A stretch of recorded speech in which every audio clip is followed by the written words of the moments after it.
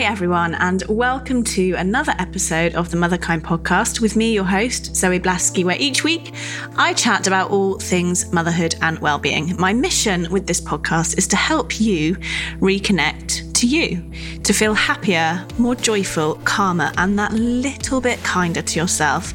Because I think life as a mum in this hectic modern world is hard enough as it is. I believe becoming the happiest, most alive version of ourselves is the most important and inspiring thing we can do for our children. This episode of the Motherkind podcast is kindly sponsored by Zendium toothpaste. I've been sharing about Zendium for a few weeks now, but did you know that they also do a kids range? So Zendium's kids toothpaste contain natural enzymes already present in the mouth. So every time they brush, it boosts your children's mouth's natural defenses, giving them extra power to fight the causes of dental problems. Zendium Kids and Junior toothpaste have mild flavours, which are perfect for our children's more delicate mouths. And they're free from SLS, which is a foaming agent that can irritate our children's gums. So please do check out the kids range. Also, keep an eye out on the Motherkind Instagram because I'm going to run a competition where you can win both adults and the kids range to try for yourselves. In the meantime, head to zendium.co.uk, pop in Motherkind at the checkout for 20% off. Hi, everyone, and welcome to this episode of the podcast. This week, I am chatting to mum of three, Jane Tavakalian, better known as Jane the Lightworker. She is an intuitive life and business coach, and she leads workshops all over the world, helping people to take their power back and create the life that they really want, something, as you'll know, I'm incredibly passionate about. Jane is also an expert in working with empaths. So you might have heard of this phrase, being an empath, or maybe you've heard of it but don't really know what it means. Well, we get into all of that in the episode, what it means to be an empath and how you will know if you are one. We also talk about if you are sensitive to energies around you, how you can navigate that as a parent, particularly with children bringing the huge energies that they often do. Jane also shares her own path to healing and how she's moved from being really disconnected from herself, resentful, guilty, and burnt out even, to today, where she feels a genuine sense of joy in her days and self-love. And I think you can hear that in her words and the description of how she's managed to shift her experience of life. It is an incredibly inspiring episode. I really enjoyed chatting with Jane, and I hope you're going to get an awful lot out of it. Please do let me know on Instagram. Do you think that you might be an empath? Have you ever considered yourself in this way? And how's this episode changed perhaps how you look at how you absorb energies of those around you? Please do let me know. I love hearing from you, motherkind_Zoe on Instagram. And here is the episode. Jane, welcome to the podcast. I'm really excited for this conversation because this idea around being an empath is quite new actually to me. And I was digging around looking for someone that I could talk to. That's how I tend to do the podcast. Something comes up for me or a new idea or awareness, and I'll think, I'm desperate to share this with my audience. Who is doing amazing work about this subject? And Angie, who works with me on the podcast, and me were digging around and we found you. And so I've just been consuming all of your content in the last couple of weeks, which I can't wait to ask you about.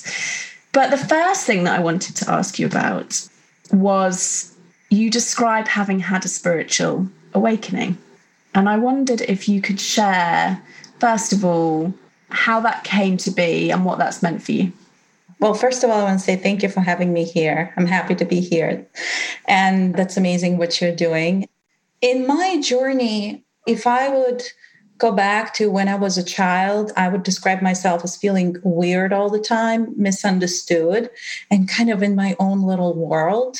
And I remember, having these emotions that I couldn't describe what it was, and I would just bottle everything in. I didn't feel safe to express these emotions. So I didn't have a completely safe space. I was just misunderstood. And as I was growing up, I felt more and more weird.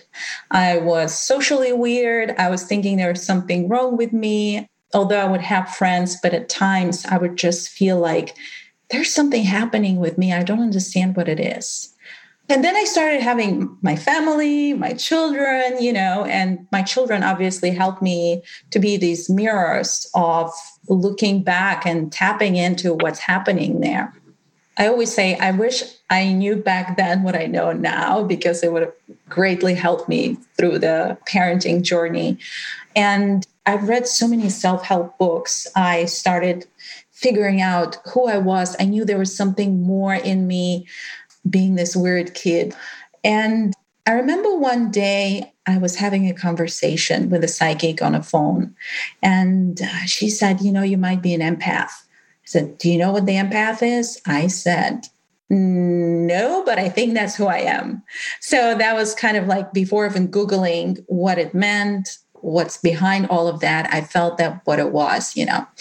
And I always say when I work with my clients, you can take that label and stop there, or actually dive even deeper into awakening of who you truly are. And as a sensitive person, it can help you on this journey to tap into, there's nothing wrong with me, that I'm super sensitive to what's happening around me.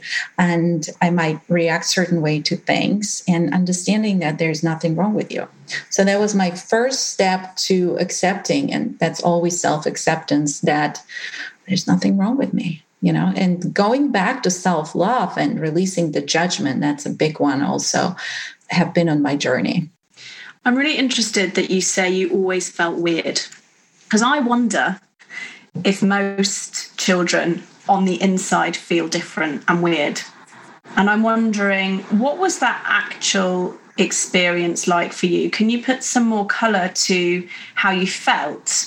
Because I know I felt weird. I know pretty much everyone that I have this type of intimacy with where we unpack our childhoods together, say, I felt weird too.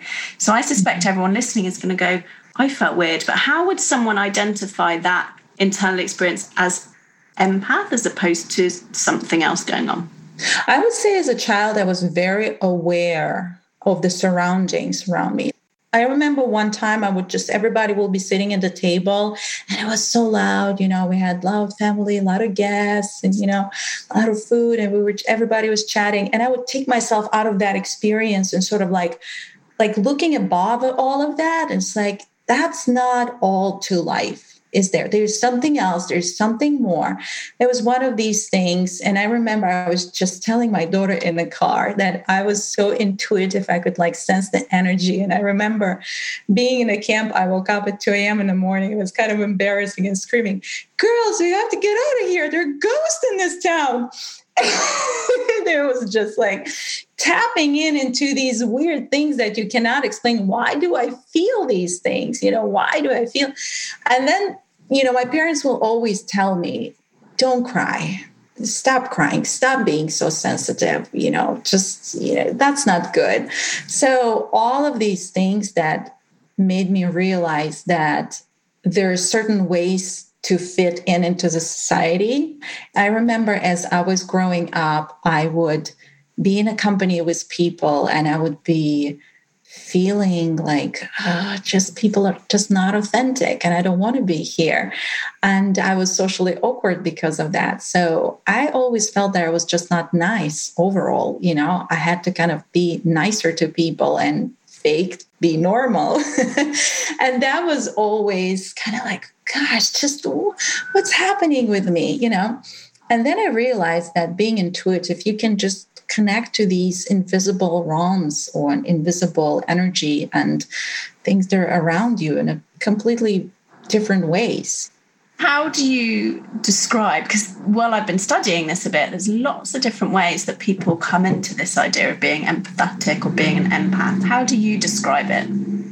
So being an empath is basically being a sensitive energy sponge, tapping in and tuning in to everybody else around you. And I always say there empowered empath and the journey of being unaware empath. It's when you care so much about others, what they think, how they're going to react. Are they comfortable? That's the biggest thing for empath. Are you comfortable? Are you good? I want to make sure everybody's good around me. And you don't take care of yourself. So that's when you start depleting your own energy and pleasing people and doing these things that think will help others, but because you have that huge desire as an empath to help. And that's, I think, the biggest difference is that you're such a caring person. You're just such a caring person. You just want to make someone else's life better, the world a better place, But when you're an unaware empath, you start taking action without alignment, and that's when everything crumbles. You have to go back, not put yourself on a back burner, bring yourself into alignment, work on your energy first, and then reach out to others. That was also a lesson for me. Big one. I want to talk more about that, about how someone identifies an empath, boundaries. But first of all, I'm just really curious to unpack a bit more. Do you think that people are born empathetic as an empath, or do you think it is a adaptation to the environment that you grow up in? So I've been working with a lot of clients, doing a lot of research on that as well. And what I noticed that can go both ways. If I intuitively have to answer this question, I would say we are born a certain way with, either one of our parents was highly empathetic or an empath. Then you can develop maybe certain traumas, being misunderstood as a child, especially. And then you start bottling up your emotions more, being detached from your emotions. And then you start craving more of that alignment. So I would say it can go both ways, but it's based on the research. However, if I would have to answer this question, I think you are born as an empath. That's how I feel. So interesting, because some of what you're describing I experienced, but the label that I've put to it is hypervigilance, because moods were unpredictable in my house. And again, like, it was not an emotionally safe landscape. So I became very good at reading energy. I can notice if someone walks into a room, and if 99 people are happy, the 100th person who may just have a slight off energy, I notice that person. So it's so fascinating to think about, was I born with that, or was that because of an adaptation that I made in order to stay safe in my home environment when I was 0 to 5, which of course is when our teas, as we like to call them, but that's, get built. Yeah, I totally hear you. Like my friend Judith Orloff, she says that empaths don't have regular filters other people have, so to speak. And there is actually explanation there with mirror neuron research. And I know people in my life who can watch a violent movie and they will be completely fine afterwards without either becoming violent or just kind of, filtering it and passing through that. I know specifically I cannot watch news and violent things like that. Even if it's a comedy with a dark twist, I have a hard time with it. Depends on a genre and depends on the comedy as well. But I know people can take up to a few weeks for them to get back to feel normal again for empath. So I would say there's definitely this filtration system that empaths just don't have. You can work that up and become empowered so you don't have to absorb everything. But overall, I always connect that term to a light worker. You look at the light and bright side all the time. You kind of want to embrace the darkness, but then go ahead and jump into the light and bring light into any situation. That's why empaths are so good at, if there's an argument between two people, that will mediate and, just be there and lift that situation up. I love how you talked about making the transition from the unaware empath to the empowered empath. Can you talk a bit to how that happens and some of the tools? I love how you talk about energy, boundaries, anxiety. All of this fascinates me. Well, the first step is actually self-awareness and self-acceptance. I always say when you learn about that, let's say a label that is an empath, right? You have two choices here. You have a choice to say, or poor me, I'm just going to absorb everybody's energy. And what am I going to do? So you look through the lens of fear and through the lens of pity, or you can say, oh gosh, just like I felt, there's nothing wrong with me. I'm glad it's out of the box. There's nothing wrong with me. There's a label that I identify with. So that's the first step, is how you view that acceptance. A lot of people say it's a gift and a curse. I would say pick one, because you cannot pick both. You pick one, and that's how you're going to take your next step in your journey. So step number one is self-awareness and self-acceptance of that nothing wrong with you. And another step, the second step, I would say, understanding that being sensitive is actually a gift if you know how to use it. And it's not something, I always say sensitive people are not weak or naive. When they take their power back, they can be amazing healers, amazing doctors. It doesn't matter what area of expertise you are.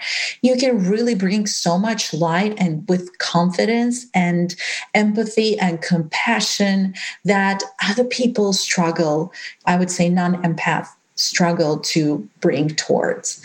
They have other maybe logical aspects that work well in their life, in their mind, right? But empaths kind of take that extra step of seeing and feeling what's happening. And when they become empowered, they can do it without taking all of that on into their energy, Can you talk to that? Because I think that's such an important thing, is that if people identify that, I think you describe it as feeling really drained around people. People feel great around you, but you will walk away, if you're an empath, feeling pretty drained. Can you talk to how we might use boundaries to protect our own energy? Yeah, absolutely. So the first thing, the most important thing, I would say, to get to know your energy. That means to ask yourself, how do I feel when I am replenishing myself, when I'm alone? Maybe I took a long bath and I have time to feel better. How do I feel when no one is around me? So that would be the first kind of exercise to do, to notice your sensations, feelings. Do you feel irritated? Do you feel anxious? Or maybe you're reading your favorite book and you feel very peaceful. So let's say that most of my clients say, oh, you know what? I feel perfectly fine when no one is around me. And I said, well, that's your energy. That's who you are. So what happens is that when you create sort of like a memory foam in your energy, when you spend more time alone, take care of yourself, take care of your needs, when you go out into the world with so much going on, you sort of can filter it out and feel if it's something that doesn't belong to you, so to speak. And it's usually a sudden change of mood. I remember I would go to do grocery shopping or, running different kind of shoppings.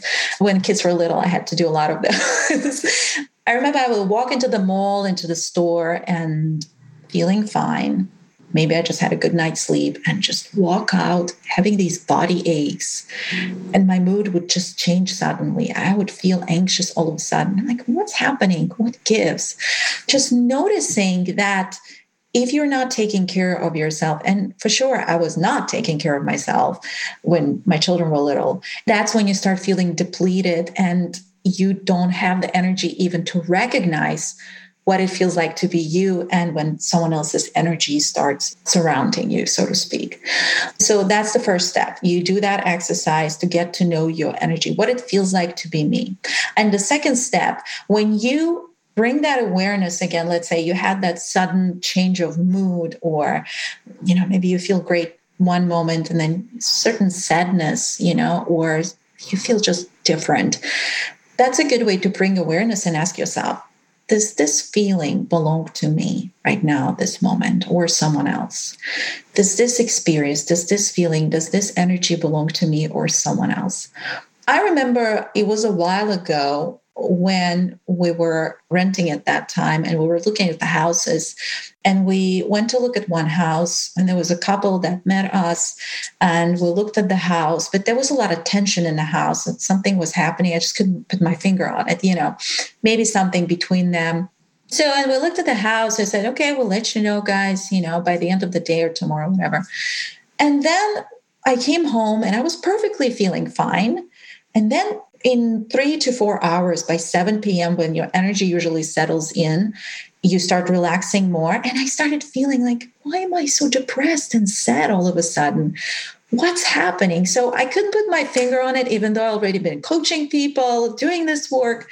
And then oh, okay. Can it be that I kind of absorbed that energy and it was carrying in? And I felt it later in a day when I was able to relax and kind of bring more awareness. So the moment when I did this exercise, does this belong to me or someone else? I felt instantly better. So this awareness itself helped me bring my energy, kind of center it and ground it within my own body. What struck me as you was talking is the sponge element. You talked about it before briefly. And I'm wondering how, as a mum of 3, because children notoriously have not learnt yet to shut down their emotions. So typically they will be out there. They'll be tantruming 1 minute, laughing the next, on the floor wailing, and then having fun laughing. I mean, it's just like a roller coaster, right? So I'm wondering, how do you help parents, mothers specifically, who are empaths on the parenting journey, manage their energy? It'd be great to unpack that a bit. I'm glad you brought it up because I remember, and still sometimes I have those days. You're right. Like the energy is pouring in. They don't know how to manage it. And you're just standing there. The first thing that I want to say, there are just so many things I want to say. I feel passionate about this subject. The first thing is that what I realize is that words don't teach really. Words will not teach my children. And I remember that from my own experience when my mom would be saying me something, trying to teach me like a life lesson, which was a good lesson, but I would not grasp it. It's the life experience and example itself teaches it. So I realize the more I'm in alignment, meaning I take care of myself, of my energy, they see that and they feel that. Another aspect of this is that if I'm good with boundaries with myself and with them, they grow up and they're not going to be people pleasers as well.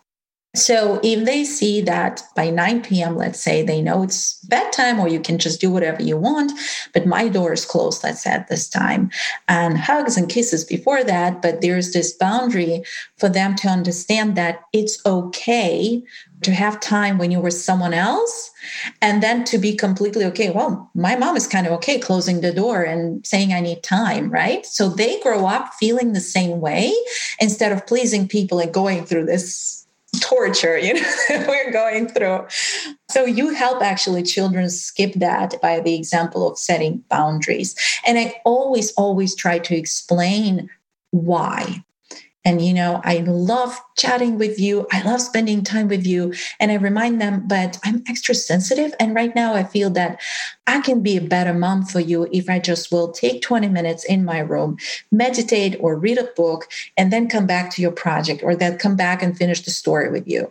So whatever it is, just being honest, just like you would be with any adult, with your children as well, just being honest and open that, yes, I'm sensitive. I feel like, it's too much. The loud music is too much for me. Sometimes my kids making fun of me. They're like, oh, it's 7 p.m. Mom, what are you going to say? You're tired now?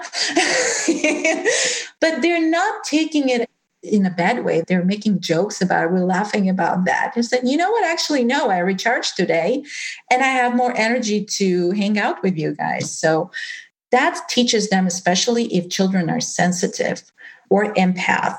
They're like, oh, that's completely normal if I'll do that, either with my friends or with my family. When they grow up, obviously have their own family, they feel that's okay. And are your children empaths too? Talking before about whether this is genetic or environmental. Do you recognize the qualities in some or all of them? Yeah. So 2 of my children are empath and 1 child is sensitive.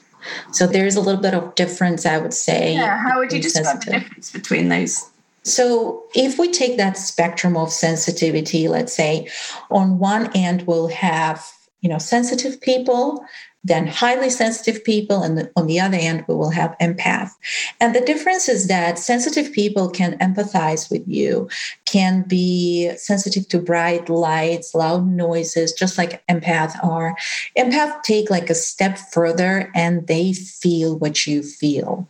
So it's sort of like jumping in and experience the feelings and sensations. And I work with a lot of clients. Some of them even say, "Oh, Jane, I would just hug someone and I feel the physical pain, what they're experiencing," what I call physical empath.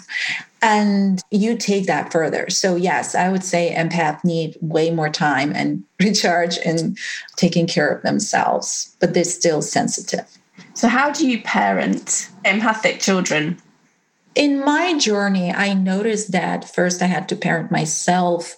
Again, always starting with myself, always making sure that all of these patterns are healed, knee-jerk reactions. So I've had so many of them from my parents. And then I would catch myself. If I would raise my voice, I would apologize in front of my children. So that's the first step. When you still feel disempowered, be aware of what's happening, I feel that when it comes to parenting, being a great listener and being there for them and, understand them and let them know that they're loved and no matter what's happening. I always tell my kids, gosh, I'm getting emotional over this. I love you. I accept you just the way you are because I haven't had that. So I wish someone told me that so I don't have to go through all of these stages of looking for acceptance in the outside world. I feel that's the biggest, that they feel safe. Even if they're having a tantrum, I heard someone said that when they're having a tantrum, actually, it indicates that they feel safe.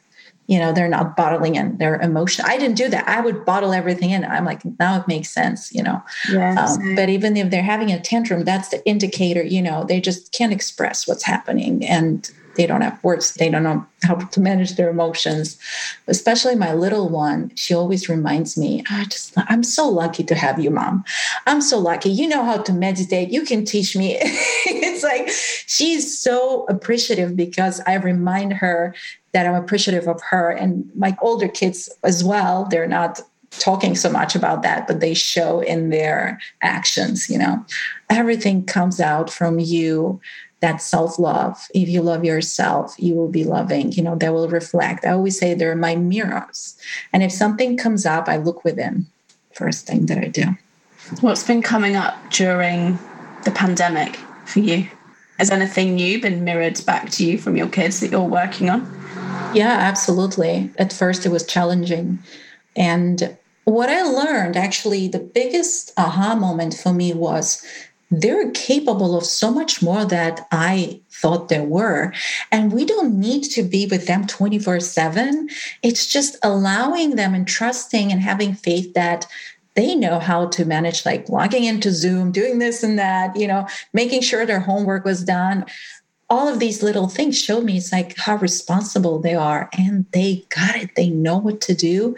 They're equipped with everything that they need to do. So that allowed me to be less controlling. And I'm so, so thankful for that. Mm-hmm. That opened up a whole new chapter of just having this freedom and them feeling more free in our family. I love that so much. Someone once said to me, it was before I was a mum actually, and I was really struggling in a relationship with a family member and I was over helping and controlling.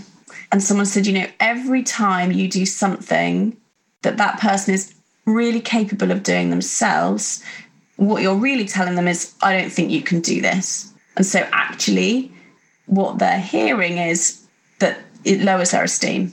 And it just was like a light bulb for me. Like every time I do something for someone they could do for themselves, I'm actually diminishing their self-worth, diminishing their self-belief. Because so often, like you say, we try to help and control and step in. But really it was all about meeting my own needs, to be honest. Exactly. Yeah. And what I also talk a lot about when we try to please someone, it's a form of control too. When you dig deeper into this, right? Even when we try to please our kids, and I have done that in the past too, that was form of control as well. Where did it come from for you, that desire to control? Probably believing that as a mother, I have to do like everything for them. That was my belief back then when they were little. And, obviously when they're little, you do so much because physically, they just need help.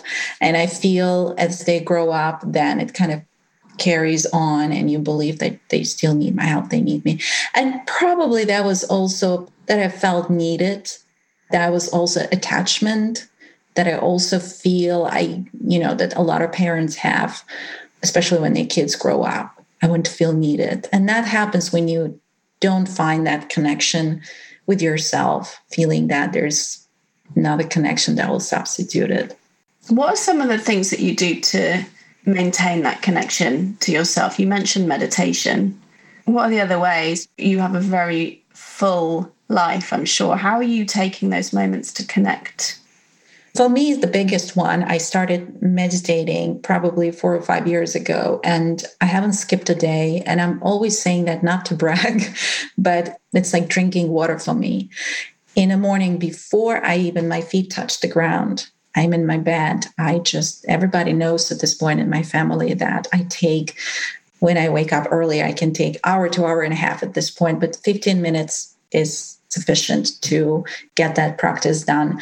And I meditate, I set intentions, I envision how I want my day to go. I do a lot of work in my imagination these days versus just trying to take action. And that's what I call energy prep. You prep your energy before your day begins, because being a business owner and mom and doing all of these things sometimes can be overwhelming. But what I noticed that I do it in the morning, and then I follow my intuition if I have to work and then I have to go connect to nature. That's a big one to me. Walk in the park, especially as empath connecting. I live in Florida. Thank goodness there's a beautiful ocean and I can go connect with water as well. Empaths love water. It just soothes them, whether it's a lake or a bath or ocean. It doesn't mean you have to swim in it, just to look at it even. Just finding what works for you. A lot of people have that, what works for them, but they were putting themselves on the back burner. That's why they're just forgot, So these little things, but also things like being organized and having decluttered spaces. I noticed that as an empath, it's just, I cannot work if things are not organized for me. I feel like if I organize everything and everything nice and neat, I just feel better. It's like the energy around me is clean as well. So just like internal energy, I also take care, make sure externally it's not cluttered and clear energy around me. Jane, I love that you said most people already know what works for them. And I think that's so spot on. Most people do know. For me, it's a bath. Most people know it's meditation, a book, or with a good friend. But you're absolutely right as well. And what I see working with hundreds of mothers is not able to actually put themselves close enough to the top of the pile, not even on the top maybe, but just close enough to be able to engage in those practices regularly. How did you make that shift? What I'm hearing before is that you put yourself last, and I'm hearing now is that you're really great at self-parenting, coming back to you first to then give to others. What helped you make that shift? Releasing guilt and judgment, guilt and self-judgment. That was a big one for me, because I think it all comes down to, if I do X, Y, and Z, I'm a good mother. Or if I do X, Y, and Z, I'm a good business owner. And I started coming from a place of, I just want to have more joy, more fun. And I started connecting and sort of downloading this wisdom from the universe and, following that path, that a balance of doing things that really bring me joy and also not judging myself. I feel that's the biggest thing. Either people, and I used to do it so we can seem certain way in the eyes of others, validated, and look at me, I'm a good mother, I'm doing this, this, and that. Or look at me, I'm a good business owner, I'm doing this, this, and that. But releasing judgment, that was the big one. I feel that's what's holding most, if not all, of the people on earth who want to achieve their dreams, but they just feel stuck and they don't love themselves. And releasing judgment, I feel it equals you love yourself. How does someone release That self-judgment. With practice, with self-care practice. For me, it was the connection through meditation. For me, it was the little things throughout the day that I could communicate my needs. Say, you know what, I just feel tired. I would say to my husband, like, can you just take care of the kids? And I just need to go for a walk or whatever. Talking to kids about that as well. It's a not one day thing. I always say, try it at least for a month, for 2 months. And I have also, if someone is interested, free toolbox as well. I guide them to take those actions throughout the day. It's commitment to you, but it comes with the awareness that nothing will change. If I desire change in my family, with my children, with my partner, with my boss, whatever, it has to start with me. And the moment it starts with me, when I say that there's nothing wrong with me, I love myself, I accept myself, and practicing that day after day. I agree. I say this often. Listeners are probably bored of it.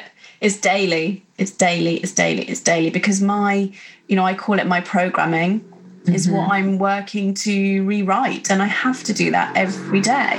Otherwise, I feel like I fall very quickly back into self-judgment, self-criticism, fear. Very quickly, I go back there. Yeah. I'm not plugging in every day. It's kind of like brushing teeth to me. It's like I have to do it. Otherwise, my life is not very fun, is the bottom line. Absolutely. That's the only, I believe, the most important action we can take. And I love how you said the programming, because we gather this information since we're little, right? About how things should be, how the society is doing things. So we create for ourselves this fear-based negative programming that, in order to get rid of it, we have to saturate our mind with all the good things and all the loving things and release. And that's why I say, don't watch so much, news and social media if it's not serving you, especially if you're highly sensitive. Saturate your mind with the books, with the knowledge, I've read tons of self-help books. That was my way to escape, to the point when I got to the bookstore and I intuitively asked the universe, what do you want me to read? And the next thing I got, like, you read everything. It's time to write your own book. So that was like, okay, I don't feel guided to anything anymore, but maybe one day. Saturate your mind to the point that it becomes the dominant thing in your mind, because everything comes from here. And do you feel guilty now? So when you're at work, say, and someone else is picking the kids up, or they want you to do a project with them or homework with them, and you've maybe got a podcast to do, or you're doing something, do you experience that pang of that tension, that guilt, or is that reframed for you? I believe it's 98% reframed for me. There are moments sometimes when I would feel these things, but they're very minimal. And, it's just that old pattern that I would catch myself and, oh, okay, I'm just aware of that, and I would let it go. But I would say for the most part, I don't feel guilt. How did you get there? Every day practice and saturating my mind with the things that serve me, that make me feel good. And our emotions, what I say, usually guide us. If something you're reading is not serving you, someone you're talking to, if it doesn't make you feel good, just drop it. So being aware of that, and it took me a few years, right, to working on myself every day on this. But I would say the biggest thing was quieting my mind so I can hear my own guidance and not let anybody's noise prevent me from how I want to feel. What teachers have had the biggest impact on you? So the first one, it was A Course in Miracles. Same. Yeah, that's awesome. That was the big one. It was like, gosh, I recognize the term light work. Course in Miracles first, because that's normally you're normally a few years in before you're ready for Course in Miracles. That's what I go to Course in Miracles early on. Yeah, I heard it from Gabby Bernstein. I think she mentioned it. And in the moment she mentioned it and a few quotes from there, I'm like, okay, I'm going to go Google it and get it. That was the feeling, One of the other teachers that make huge impact in my life is all of the books by Abraham Hicks. I also attended their seminars 3 or 4 times probably. And right now, oh gosh, that's so transformative for me. It's Neville Goddard and his teachings on law of assumption. That's just so beautiful. That's new for me.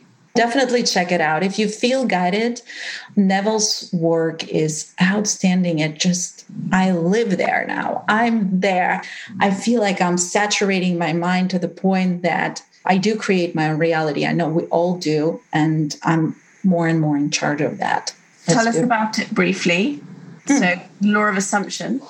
Law of assumption, which he talks about that your assumptions become facts in this world. So whatever you assume, and, consciously, subconsciously, in parenting as well, this is so beautiful. It's like, oh, I always assumed my child would do this. And guess what? This is what manifests, because we're always mirroring from within what's happening in our, what he called 3-dimensional world, but it comes from our 4-dimensional world, right? Within, in our mind. And I started practicing that more and more each day. And guess what? I just started witnessing how even my kids would behave differently. And I didn't even say a word, honestly. I just assumed them to be the version I want them to be. So if we go back to Course in Miracles, talks about that every relationship reflects what's happening within you. That's how I started healing my relationship, her relationship in my family. So, and it just takes a step deeper into how can we saturate our mind in our imagination with assumptions of your wish fulfilled and live from that point. It's beautiful. I've had so many examples already. Oh, it is beautiful. You know what came up for me as you're talking, which is like, if you expect the kind of best outcome, isn't it? If you expect the best in someone, people do tend to step up to that version you expect. Absolutely. That's been my experience. I've not heard of this work. I'd not put that word to it, but that's something that I practice in my life as well, is expecting the best. Absolutely. I love how you said that, because a lot of people are programmed to believe that you have to expect the worst not to be disappointed. That's a big belief, but that's what's happening actually, if you keep it that way. But when you expect, the positive outcomes. Well, I used to be that way, of course, because that's how I think we're quite programmed. But then I realized, wait a minute, when I'm expecting the worst, if something bad does happen, I'm going through it twice. Because I'm like experiencing the sadness as if it would already happened. And then if it does happen, I go. And actually, I realized the terrible things in my life I never could have predicted. The things I was predicting and worrying about never actually came to pass. So what's the point? Is kind of where I got to. And I realized that the real things that knock you sideways, they weren't the things that I was rehearsing in my head that were going to happen. Absolutely, And when you understand that you're in charge of your imagination, and what Neville says, if you can imagine it, you can have it, and go into your imagination, work on your assumptions. That's the thing, the reprogramming, the negative programming, fear-based, limiting beliefs, doubts, uncertainty.